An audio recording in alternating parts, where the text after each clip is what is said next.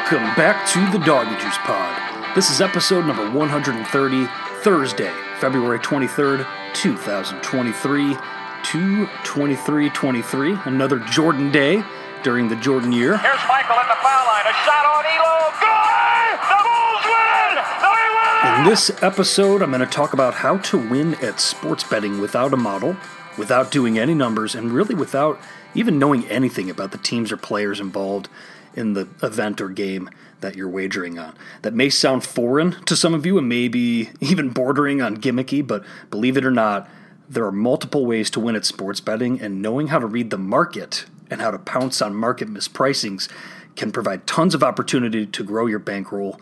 Of course, any asshole can get lucky in the short term and string off a few winning wagers, but if you're looking to win long term in sports betting, there are really two primary ways that you can do it, the bottom-up method and the top-down method.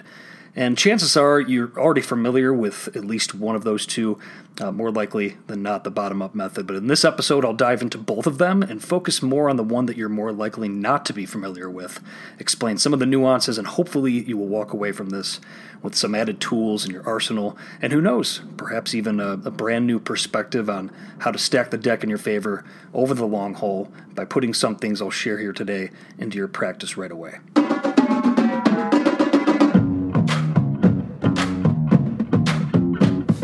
So we have a few new listeners for this episode, and for all of you DoggyJuice Pod newbies, a little quick background on me and this podcast. My name is Mike. I'm an attorney and sports bettor living in Chicago. I've been betting in some form or another for about 15 or 20 years, but really seriously betting for really the past 7 to 8 years. And I made my move into the industry, in the sports betting industry, about 4 years ago. Worked at USA Sports Gaming with Bet Chicago, Bet Indiana as a legal analyst and staff writer, creating content there. Then in late 2020, early 2021, I joined PlayUp US as its Chief Compliance and Legal Officer and launched and ran PlayUp's online sportsbook operations in Colorado, New Jersey. Really had my hand in literally every part of the business until I resigned from that role almost a year ago. And now I'm just consulting with sports betting startups in the space. I've been working with a few of them over the course of the past 10, 11 months. It's been a lot of fun. And as for this podcast, it's actually coming up. I'm 5 years old this fall, which is crazy. I started it in September of 2018, just a few months after PASPA was overturned. And it was really just a passion project with the aim to keep all of you listeners up to date on the latest developments in state-by-state sports betting legalization, but also to teach listeners how to think differently as a sports bettor and equip them with tools to, at the very least, to lose a little more slowly in the long run, but maybe even add a little bit to those bankrolls. And I've absolutely loved doing it. So let's get going and continue the DoggyJuice Pod. So you're listening to this, and chances are you are at least familiar with sports betting at a basic level. Maybe you're a seasoned bettor who takes it very seriously. I welcome all types of listeners on this podcast and really encourage you, especially if you're more of a novice at this, to go back and listen to some of my previous episodes over the past 4.5 years. But I'll preface what I'm about to go into by saying that when it comes to winning long-term at sports betting, there are several ways to skin the cat. And in fact, my own betting process has changed quite a bit over the past 10, 11 months since I resigned from my role at PlayUp and got to focus a little bit more on betting on the day-to-day. But when it comes down to it, if you're really serious about doing this and everything that comes along with that, from proper bankroll management and staking and having multiple outs, and no matter what, always striving for to get the very best number available, like no matter what, There are really two primary ways to win long-term in sports betting, and that's the bottom-up method, bottom-up approach, and the top-down approach. And what do those mean?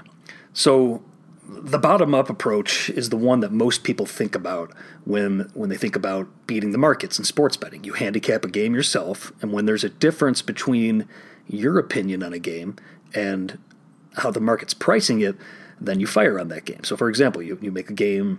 You think a game should be -4, and after going through your own process, whatever that process may be, and the market is pricing that same game 2 points higher at -6. So you fire and take the points on the dog. Or, example with a total. Maybe you make an NFL game 45. The total 45, the market's at 42, so you fire on that over 42 that the market's offering you. Sounds pretty simple.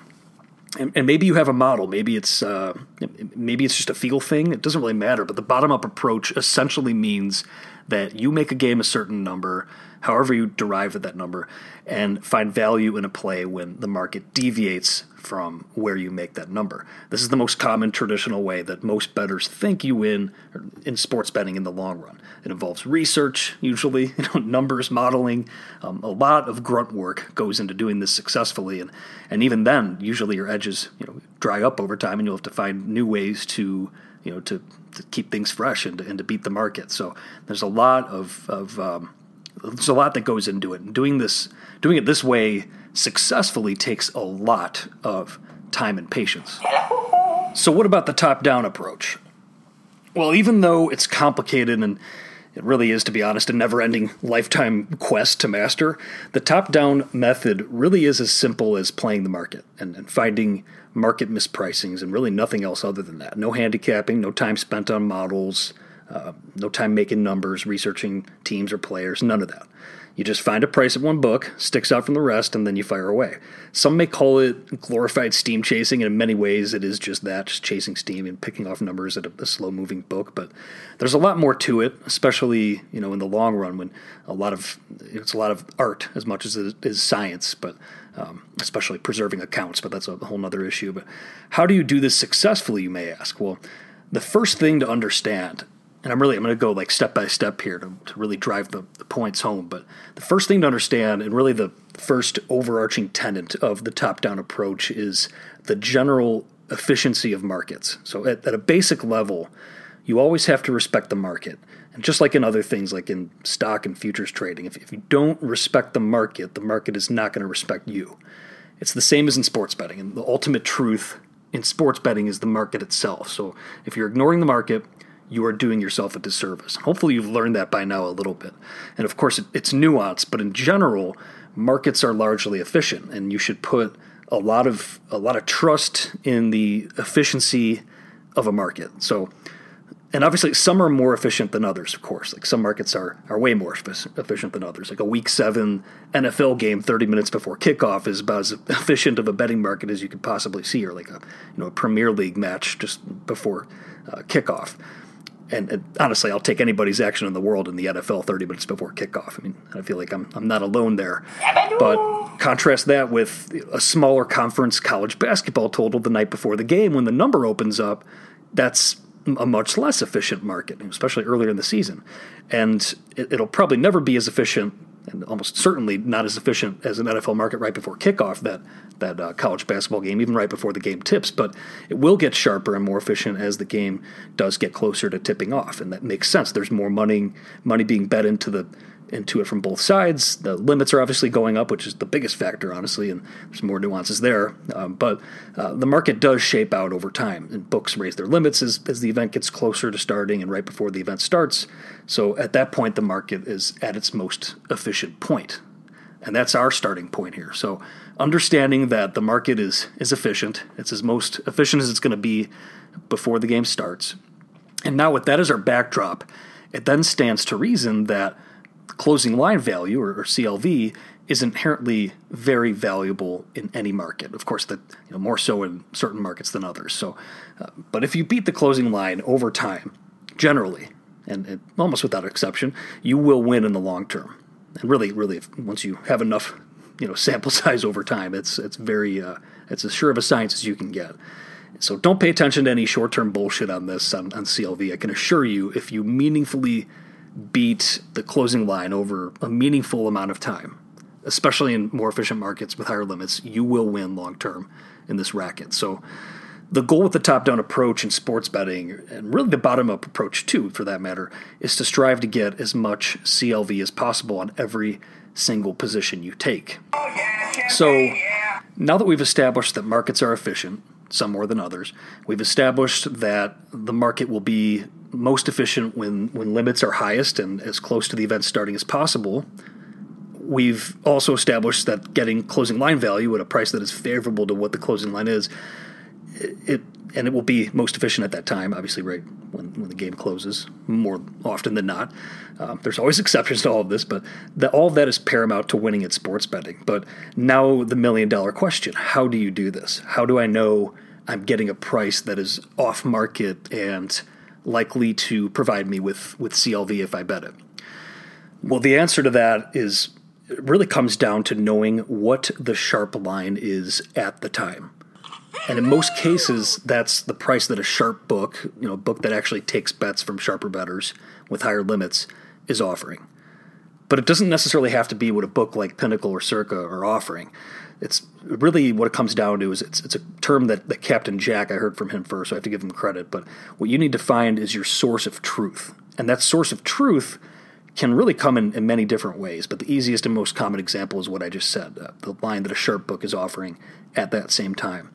And it's important to remember what a sharp book is and which ones are the sharp books and which ones are the square books, which I'll get to in a moment. But that source of truth, it could also be a person in your network, or maybe someone with the bottom-up approach and they have a model and they give you their numbers and you trust those numbers.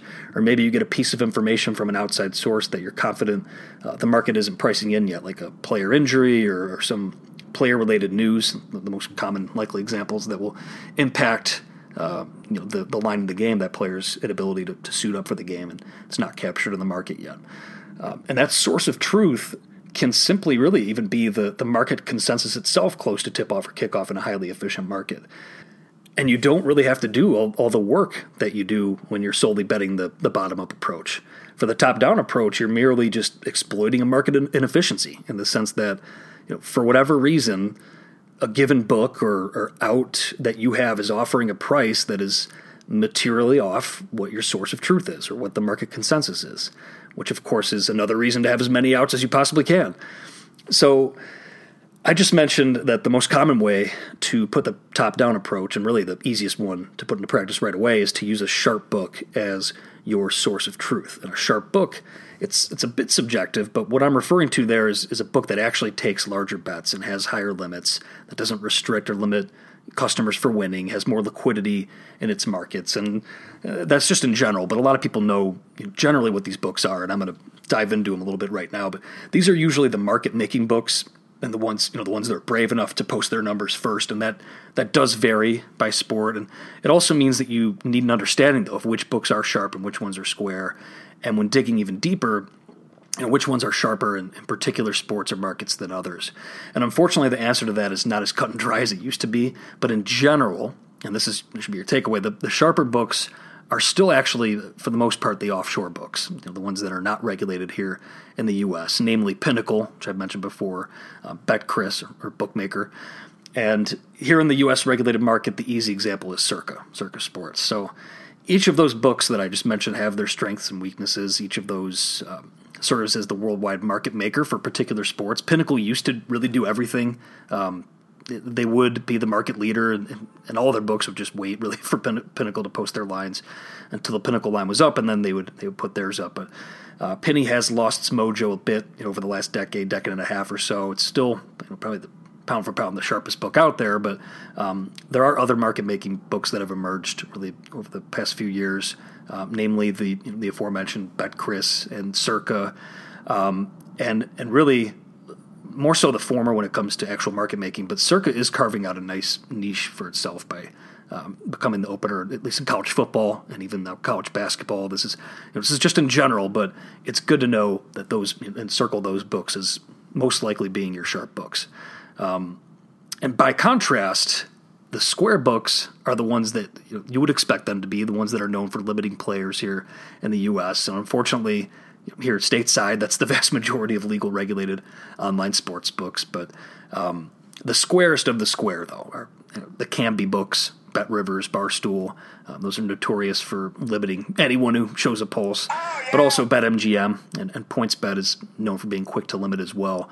In terms of the big boys, FanDuel and DraftKings, it's mixed bag, but they're showing signs of getting a little bit better, and at least in my experience, FanDuel and especially. But if you get enough CLV over time, you're up against it in terms of not getting limited in select or all markets at those books too. But in general, though, all things equal, the takeaway is more often than not, you should be looking at Pinnacle, Chris, Bookmaker, and Circa as your source of truth. And if you're fortunate enough to still have a BetMGM account that lets you get down, when BetMGM is hanging +4 and Pinnacle's hanging +3, odds are overwhelming, if not almost a sure thing, that the Pinnacle line is the sharper line, and you should take the +4 that's available at BetMGM if they're letting you get down.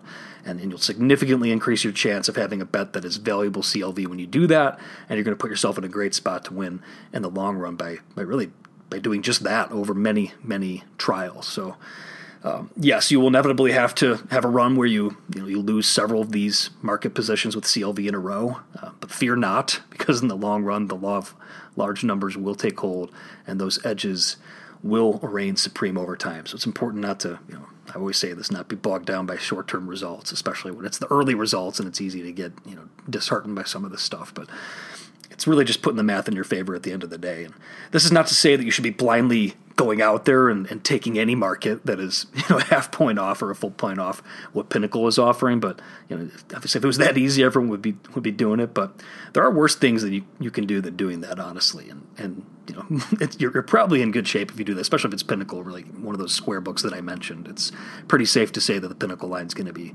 the better one.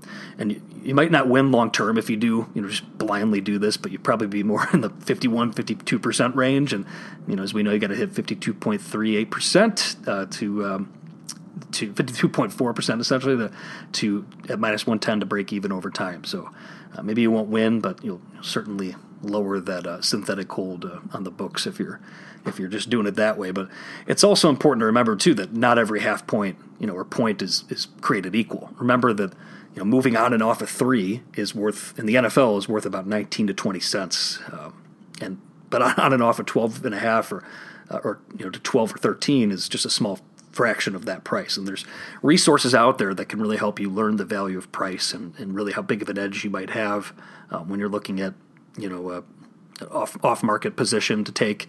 There's resources out there. I'm not paid to say this, but Unabated is a fantastic one to use. They have their calculators where you can discern the value of relative points by sport. And right now, it's just the best part about all this is it's such a unique time, such a unique opportunity with more outs than ever before. More markets than ever before, and new tools out there like Unabated to quickly help you sift through the current pricing and really attack some of these markets, especially at some of these square books. If you're able to get down, it's really ripe in there for the taking. And it's also important to remember it takes two sides to make a market. That should always be at your backdrop. And the more efficient the market, the more valuable your CLV is when you get it for that market. And of course, once you do this for long enough, the issue that you'll at that point will eventually become preserving your outs so you could still get down. But that's an entirely separate issue that we'll tackle another day. So just remember, as I've said here many times, as legendary Vegas odds maker Jimmy Ficarra likes to say, Joe's bet teams, pros bet numbers. None of this is going to matter at all if you're not getting the very best price. All right, that'll do it for this episode of the DoggyJuice podcast. As always, follow the pod on Twitter and Instagram at DoggyJuice, and you can follow me on Twitter at Michael Roselli. If you enjoyed listening to this, then please rate the DoggyJuice podcast on Apple Podcasts, leave a review, even a quick rating. Just takes 10-15 seconds, really helps get this pod out to more people who can benefit from it. So I'd really appreciate that as we try to grow the DoggyJuice fam now that episodes are back on a regular basis again. I had the pleasure of going on friend of the pod, Matt Landis's podcast, Props and Hops, again this week. It's actually going to be a two-part episode. He released the first part already, but we had an awesome conversation about the latest updates in sports betting legalization on a state-by-state basis and some of the issues, just macro issues in the industry right now. But we also dove into greater detail about some of the stuff I talked about on this episode, the top-down approach and how my betting has changed a bit over the past 10, 11 months. So be sure to check that one out. Honestly, that's a great podcast you should already have as part of your rotation anyway. But be sure to check that one out at Props and Hops, and Matt's doing great stuff over there. So check that episode out. As for the next episode of the DoggyJuice pod, I will talk about why paying attention to betting splits is largely a waste of time, or at least the way they're likely being reported to you, especially at certain sports books. So I'll get into that next time. In the meantime, enjoy the games this weekend. Good luck on your action. I'll talk to you all again soon. DoggyJuice out.